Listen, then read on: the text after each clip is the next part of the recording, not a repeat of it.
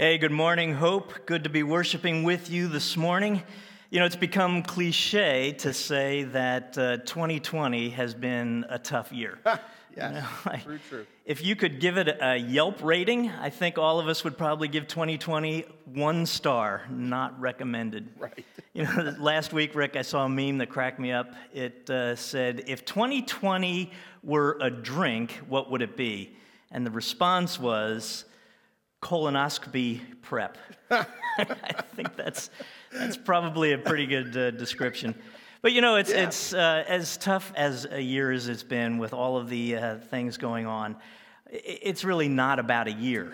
You know, it's not as if magically on January 1st all of this stuff is going to go away.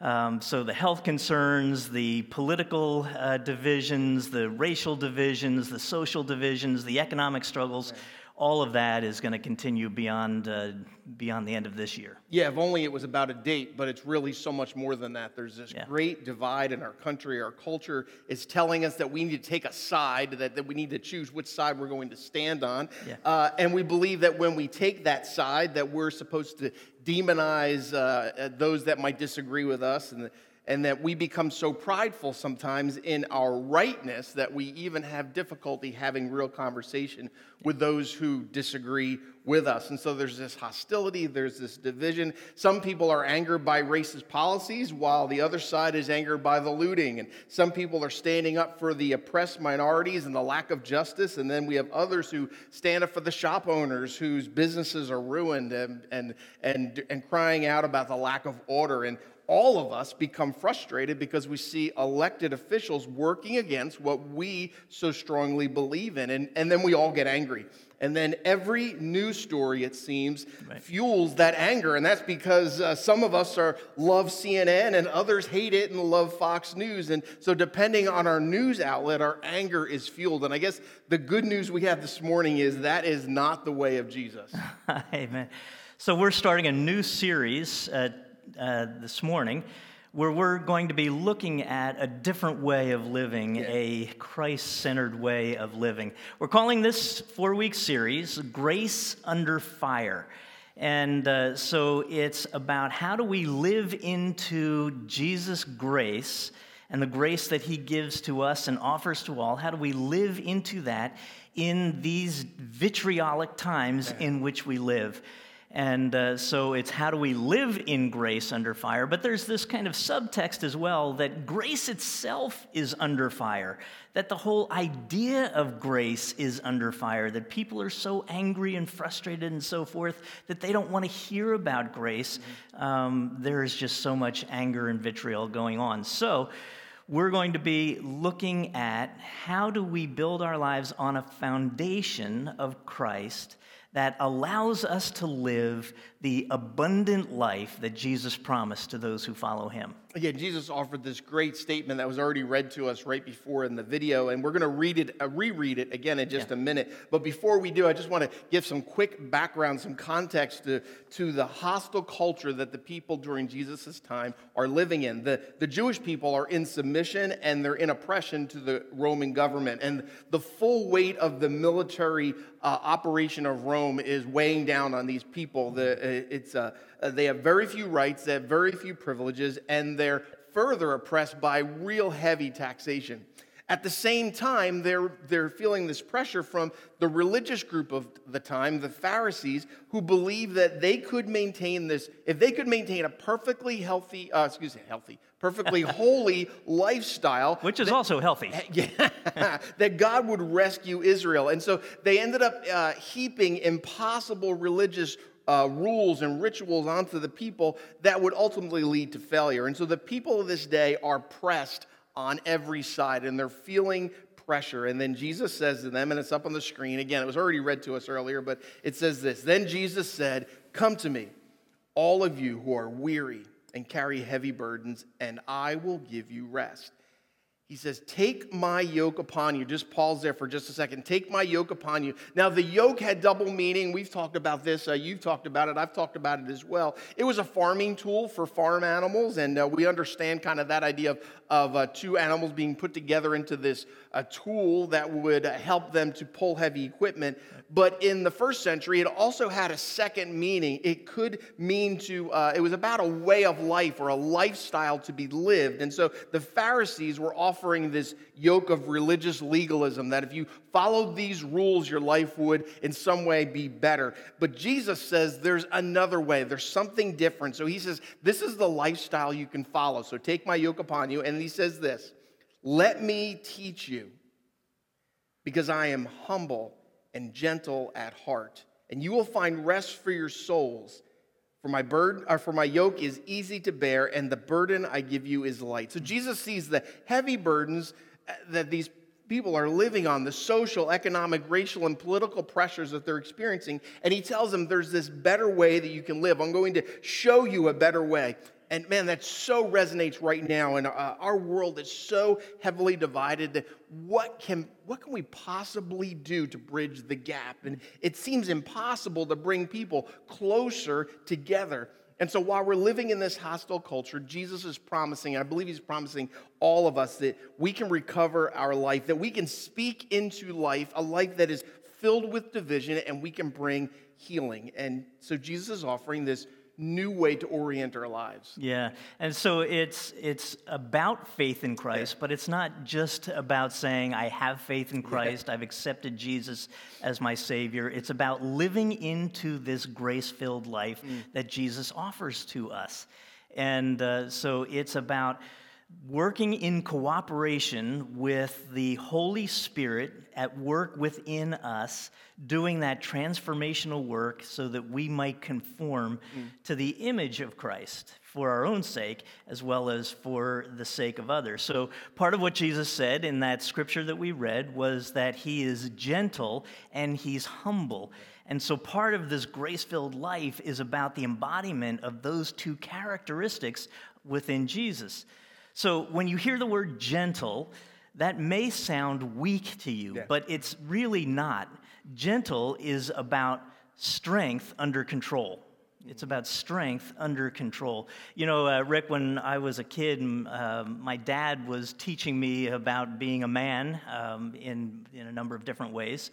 He would say things like, you never hit a girl. You never pick a fight. You never bully somebody who is weaker than you. What my dad was teaching me was to be a gentleman, right? A gentle man. Jesus was the most powerful man to ever walk the planet. He was God incarnate. He could have crushed any opposition. He could have destroyed the entire Roman Empire had he wanted to. But he demonstrated strength under control because his purpose was to teach us what the kingdom of God looked like and how the kingdom of God would operate in the world. So that's gentleness. And then this idea of humility.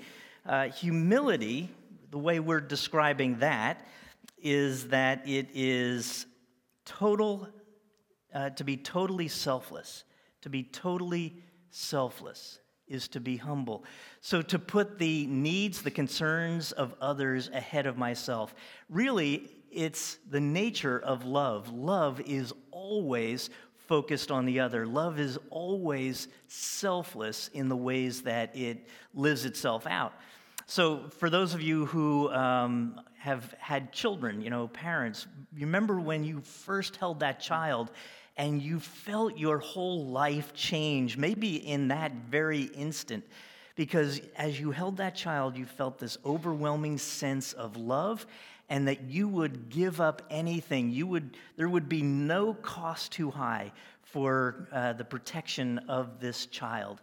And so that's kind of the nature of humility, that you're giving up yourself, your own interest, for someone else. Gentleness and humility. And so, you know, we see those played out in Jesus' life for sure. The Apostle Paul in Philippians chapter 2 described Jesus saying that being in very nature God, did not consider equality with God something to be grasped onto, but made himself nothing. He humbled himself, and then goes on to talk about Jesus becoming a servant, humbling himself. So, again, we see this not only in Jesus' life, but we see it played out in the lives of people all around us, men and women in our contemporary times. I was not all that familiar with Congressman John Lewis until after his passing. I knew that he was a freedom fighter. I knew that he was someone who was active in the 60s in the civil rights movement. I knew as a young man that he was part of Bloody Sunday on the Edmund Pettus Bridge. I knew he was a congressman, but I didn't know other things about him. Did you know that he was an ordained pastor? That early in his life, he became a follower of Jesus and felt a call into ministry. He went to seminary, but his life and circumstances called him in a different direction. He got involved politically. And I didn't know about this famous quote that we're now hearing so much about, where John Lewis said that we should get into good trouble, get into necessary trouble for redeeming the soul of America. This was a powerful, powerful guy, but his associates, the people who worked with him on both sides of the political aisle, all described him as a man of humility and deep gentleness. I was really intrigued by the fact that the Lewis family invited, among others, President George W. Bush to eulogize John Lewis because they were adversaries in the political arena, but they were both men of faith and who have, kind of this grace-filled life. And so President Bush said this in his eulogy about John Lewis: "We live in a better, nobler country today because of John Lewis and his abiding faith in the power of God, the power of democracy, and the power of love to lift us to higher ground." That's a powerful guy who understood grace, who understood that grace expresses itself in these expressions of gentleness and humility. And so these are powerful things that we have in our lives. Yeah, when Jesus talked about this yoke, this new lifestyle, he didn't say he would give it. He said he would teach it because we can't just ask for humility. It's something we have to build. We have to, like you said earlier, grow. We have to do the hard work of building gentleness and humility into our lives because it's not natural, right? It has to just be grown into us. St. Augustine had this to say. It's up on the screen. We have a lot of quotes this morning, don't we? We do. If you wish to reach high, then begin at the lowest level. If you are trying to construct some mighty edifice in height, you will begin with the lowest foundation. And he says this is humility. However great the mass of the building you may wish to design or erect, the taller the building is to be, the deeper you will dig the foundation. I think St. Augustine is providing us with our challenge during this time is we need to be building humility into our lives, that it doesn't just happen, but it has to be grown, it has to be built. So we were preparing this, and earlier this week I was doing my usual news search and just looking at what was going on in the news, and I landed on this article about the pandemic, and it was an interview of some scientists. And one of the questions really floored me. The question was, what has you most worried after studying this pandemic? And the person answered, I'm most worried about the selfishness of people.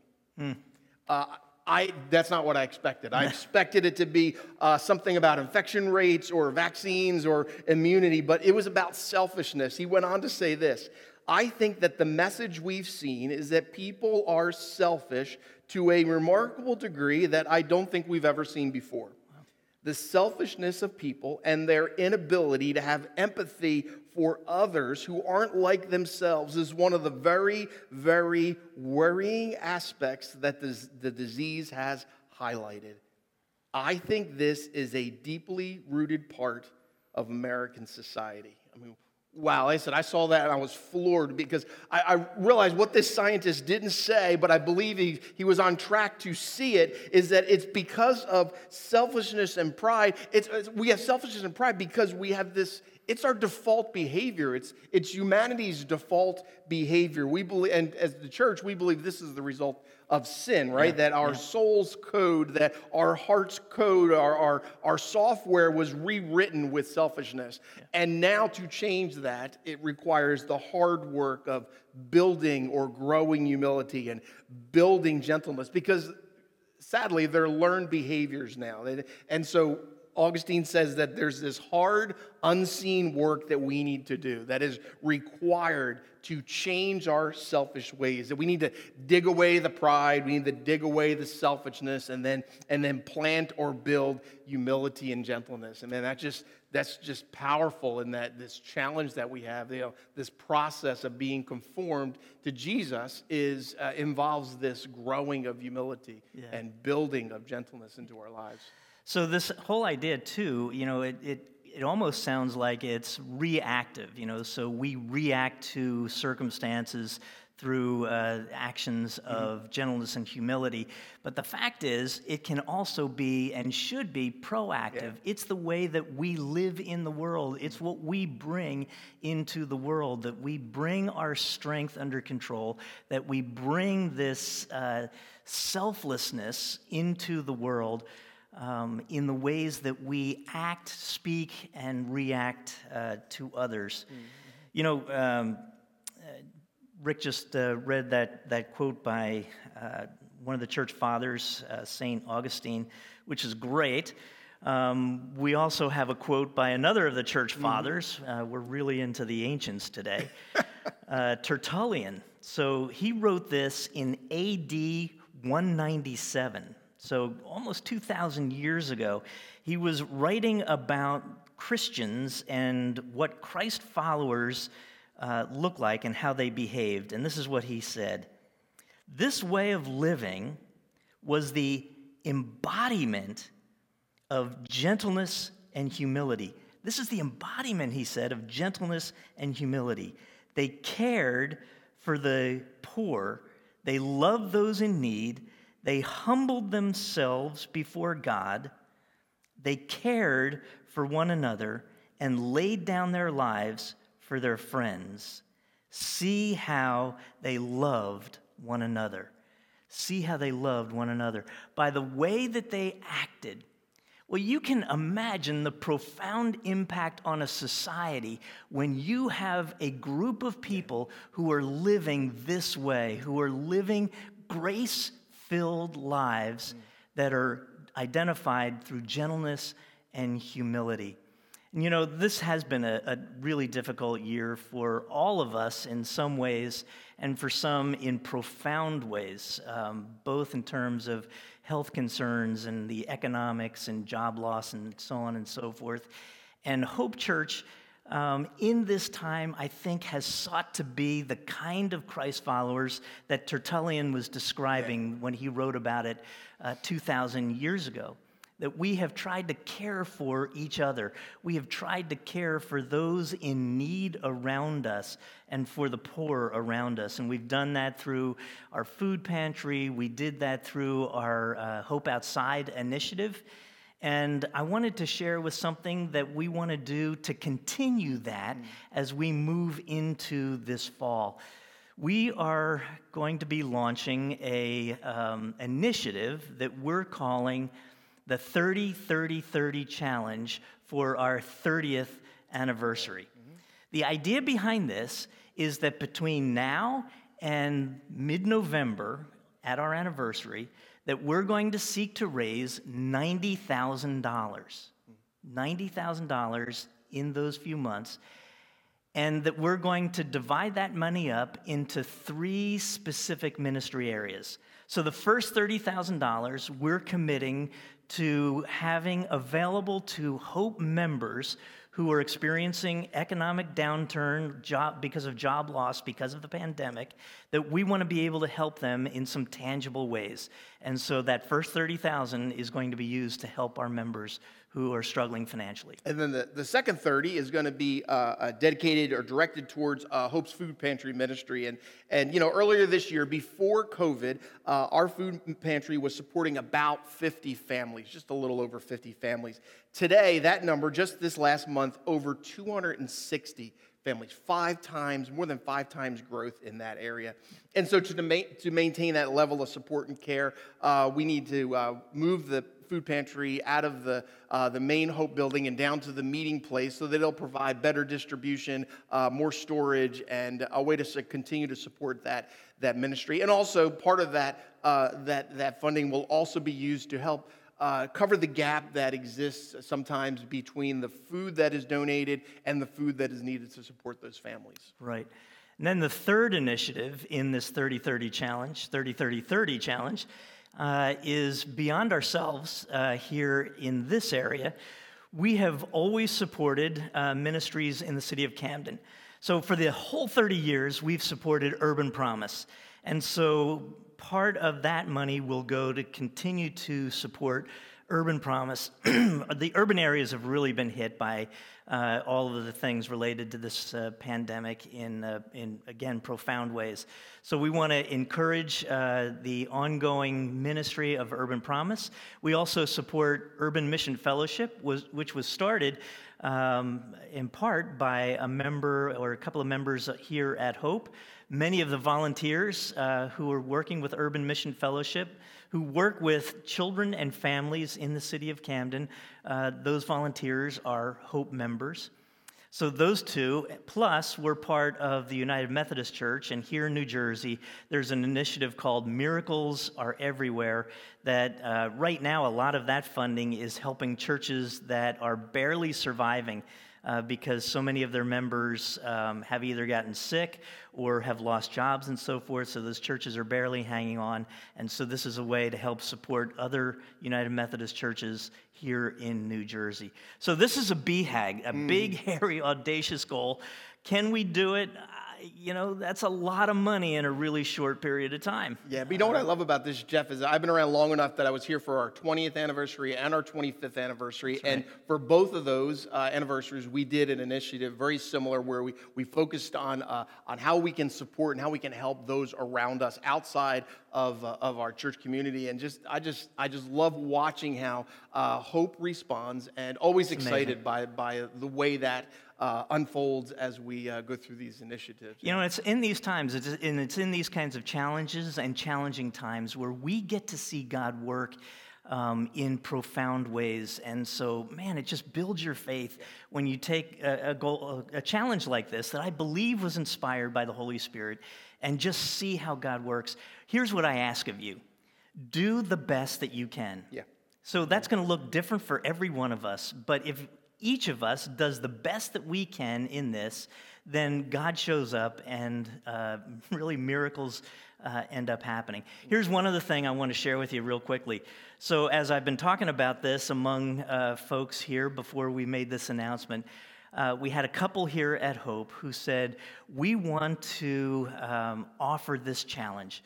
We will match dollar for dollar the first $15,000 that come in. So the first $15,000 that are given will match dollar for dollar. So we raised 15, 30,000 has come in. So really, in essence, we're saying we've got to raise $75,000 over this time. So it's already beginning to happen, friends. And so we'll see what God has in store for us. I believe great things are going to come of this initiative. Amen. That's great. Let's pray together, okay? Yeah. And so, God, we thank you. Thank you, God, for the blessing that the church is to our lives and the blessing that the church can be and should be in the lives of others. God, I pray that you would help us to know the best next steps that we can take to live this humble and gentle life in such a way that we could bring people together, that they would see and understand the life that we're living, that they would see our lives and remark, look how they love one another. Yes. God, help us to grow and build into our lives. Give us the courage to do the needed excavation, to remove pride and hostility. Help us, God, to put in place in our lives healing and rest and new life. And God, we ask that you would bless our 30-30-30 challenge efforts. God, that you would inspire us to seek ways to impact our hurting and broken world. And God, we ask that you would bless our lives. God, we thank you for this time that we've had to be together. And we just pray that you would go with us in all the places we may go throughout our day today. We pray these things in Jesus' name. Amen. Amen.